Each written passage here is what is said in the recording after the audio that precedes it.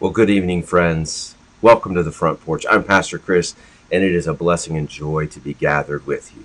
We begin this new week together after journeying through the weekend in which we witnessed a lot happening in our world, specifically down in the south where Hurricane Ida struck land. And I want to encourage you, friends, to be in prayer for our brothers and sisters in the south, especially in Louisiana, the New Orleans area, where the hurricane struck with great force. It's kind of ironic, isn't it, that it happened on the same day that Hurricane Katrina, which for a lot of us is still burned in our memories of seeing the streets of New Orleans flooded and people sitting on their roofs as they search for rescues. And here's a hurricane even stronger than that hurricane striking that area, and millions are without power. Millions are in desperate need of our prayers. And so, brothers and sisters, I want to encourage you to be in prayer for them, and we just hope that the protection that has been given to them continues and that many are saved in these days ahead.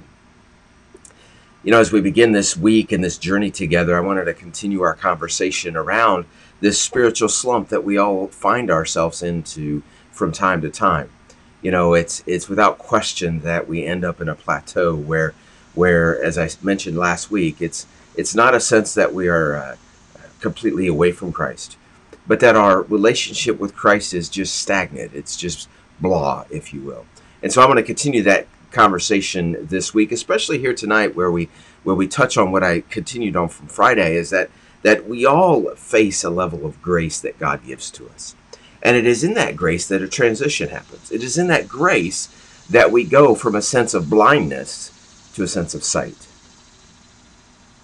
And so I'm so excited that you're here with me tonight, and I look forward to our conversations as we continue here on the Front Porch.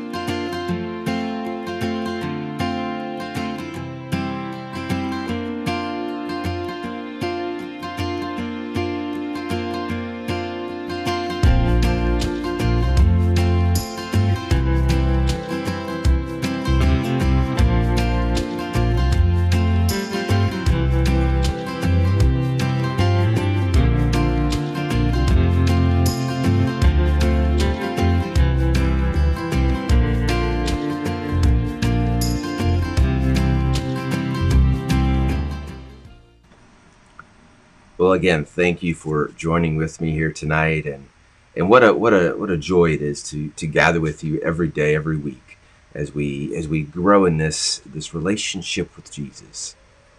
As I mentioned, you know, we find ourselves at a place where there is, without a doubt, without a question, where that spiritual slump, if you will, is really impacting us every day. And it's this transition that happens. It is this grace from God that for some of us is life altering. It is life changing. It is the first time maybe in our entire lives we understood what it means to be loved by God unconditionally, unmerited. And for others it is, and I suspect for a lot of us it's this way. We go through life and we have these moments in which God demonstrates his grace to us. And in that moment, we become on fire for Jesus once again. It's like that moment we accepted Christ in our hearts, and we're just pushed to explode for Jesus once again, right? And for some of us, we really struggle. We really struggle to see that. We go through lulls that are beyond just a moment, but really an extended period of time. And as I mentioned Friday, you know, God's grace is a disruptive power in our lives. It is that moment that God shows up, and if we're open to it, if we're willing to see it, it really just impacts us. One of the stories in Scripture that really I think demonstrates God's disruptive grace is to remove the blindness from our lives, to remove that, if you will, to blind us to the negativity, to the hatred, to the opposition, to the plateau of our relationship with Christ to the, well, I'm just going to go through the motions. It's that grace which looks to blind us. And a story I want to share with you out of Scripture comes from the book of Acts. It is a testimony. It is a reminder of what God can do for us. You may know the story of Saul and his journey into Christianity, to following Christ. Saul was without question a persecutor of the Israelites. He was going around and ensuring that anyone who followed Jesus, these are the new Jewish Christians, well, that they would be put to death, just to put it bluntly. He would go to the synagogues and ask, who are these ones that are now following Jesus that have left? And he would go after them. In one of the journeys, and this comes from the 9th chapter of the book of Acts, Saul will be hit with God's grace. And I want to share a passage, because this is at the end of him being impacted by the grace of God. He'll be interacted with a man named Aeneas, who will come to him. And we hear that in this verse. He says, in verse 17, so Aeneas went and entered the house. He laid hands on Saul and said, Brother Saul, the Lord Jesus, who appeared to you on your way here, has sent me so that you may regain your sight and be filled with the Holy Spirit. Isn't that an amazing testimony of what it means to follow Christ? To be filled with the Holy Spirit, to be set on fire, if you will. John Wesley experienced this, and it propelled him into a new direction in life. And we read this often about folks who encounter Christ. They have this fire in their belly. Their hearts are ablazed for Jesus. And all of us want to have that. All of us want to experience that. We want to have this sense of awness. And we wonder, will we ever experience? Well, I'm going to tell you, sometimes we have to be blinded to the life we're leaving so that we can enter the life to live, which is with Christ. Even when we think to ourselves, I've accepted Jesus. I mean, think about Saul. He's out persecuting these new followers of Jesus. These, in a lot of cases, they are Jewish Christians. There's Gentiles, yes, but there's Jewish people who have left the Jewish faith, and Saul's going after them. And so Jesus meets him on the road to Damascus and blinds him. Physically blinds him, knocks him to the ground, blinds him with mud. And it takes Aeneas to come, another follower of Christ, to come and set him free. It is the grace of God that can open our eyes to the power of what is possible. And you think about what Paul will become. He ends up becoming one of the most transformative individuals in human history. Why? Because of the grace of God that was in his life, that stayed in his life, that he understood was a part of his life. He would go from being the persecutor to being the persecuted. All because of the love of God. All because of God's love for him. And the same happens for us. The same happens in our lives. The challenge is to recognize when that is, because a lot of us, and I suspect most of, not all of us, we don't become blinded like Saul did. God's a little more subtle with us. Some of us do experience that, and praise Jesus for that. When that happens, woo, we're set on a new path that is just amazing, isn't it? But for a lot of us, we don't have that same experience. It's very subtle. And we're very slow to understand that. We're very slow to recognize that. So how do we overcome that? How do we recognize that? I think the first is that we have to realize that there is something happening around us every day. There is a sense of wonder. There's a sense of mystery is the real word, I guess I was kind of thinking about there. because it is this mystery that we may not fully understand, but it is happening in our lives. It is happening every day. But then the question becomes, and I hear this from time to time, how do I recognize the mystery? Well, it starts with prayer, I think. It starts with setting ourselves aside from what we are going through in life and realizing that God is, and without a doubt, touching us, speaking to us, that none of us are immune to that. Because if we think we're immune to it, I'm going to tell you, friends, that in truth, we're kidding ourselves. We're truly kidding ourselves, because it is without question God's ability to speak to all of us. Just, do you want to hear it? Do you want to hear it? And it's not even a question of circumstances in life. It's not a question of moments or age. I mean, some of us might think, well, I'm past the point when God can speak to me, that God can transform our lives. It's not a sense that God won't speak to us even in old age or young age, to put us on a path of fire with God. It is a sense of awe, that no matter where we are at in our own lives, that God will and does just nail us right here in the chest.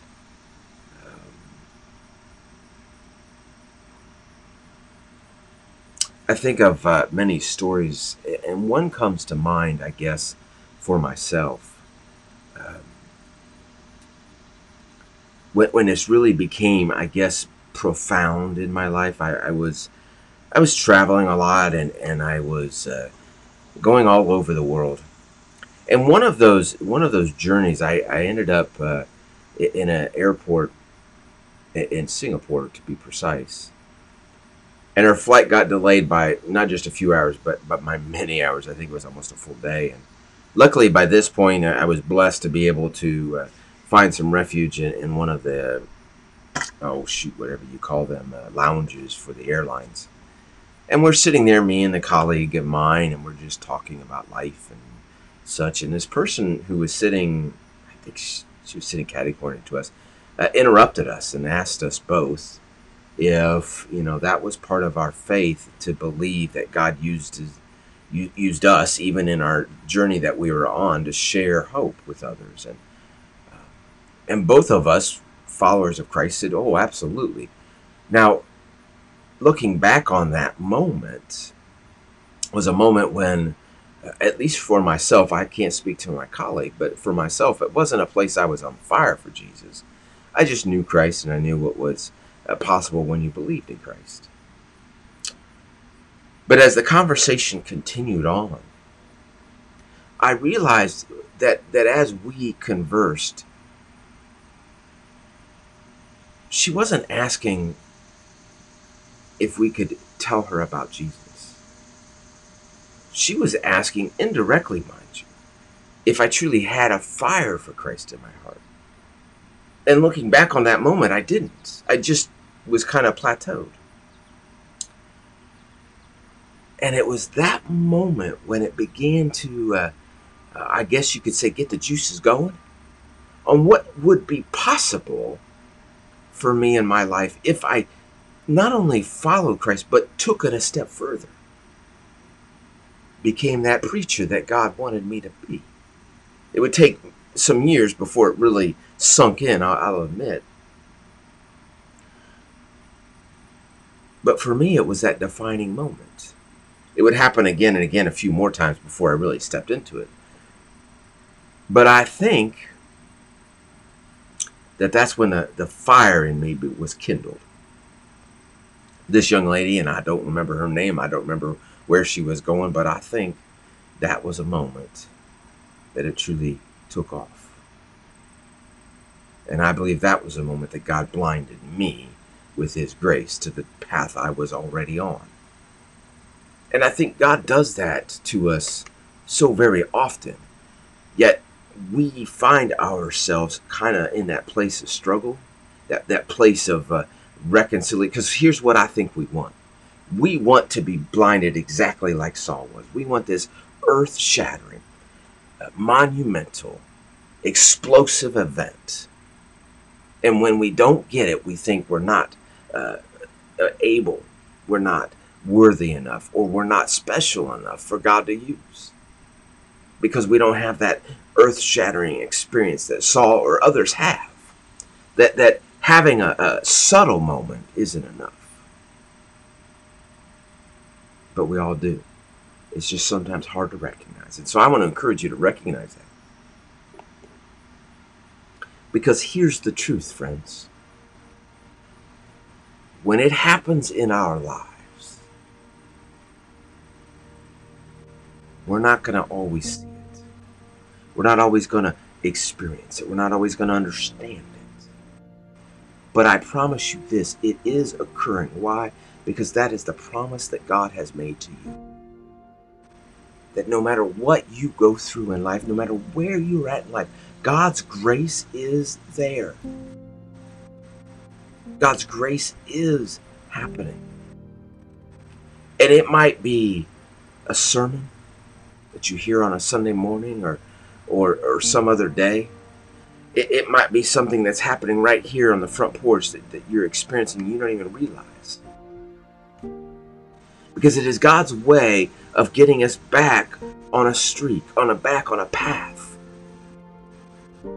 that we didn't expect. You see, it might be a place where we're discontented with life and then God speaks to us. It might be a place where we're just disappointed with some things and so God's grace shows up. Or it might be a confrontation that we experience. But the point is, and no matter what we go through in life, God's grace is showing up. And for a lot of us, it's a flat place. It's a place not of anger or frustration, a deep valley, if you will, but it's that place in between. Open your heart. Know that God does this over and over again. And it may not be a moment like Saul, where Saul is blinded to his actions. But it is a place where God's grace will, and I promise you does, disrupt where you're at in life. Allow yourself the freedom. Allow yourself the permission to know that God's grace is in you. Because it will be life-changing. It will be.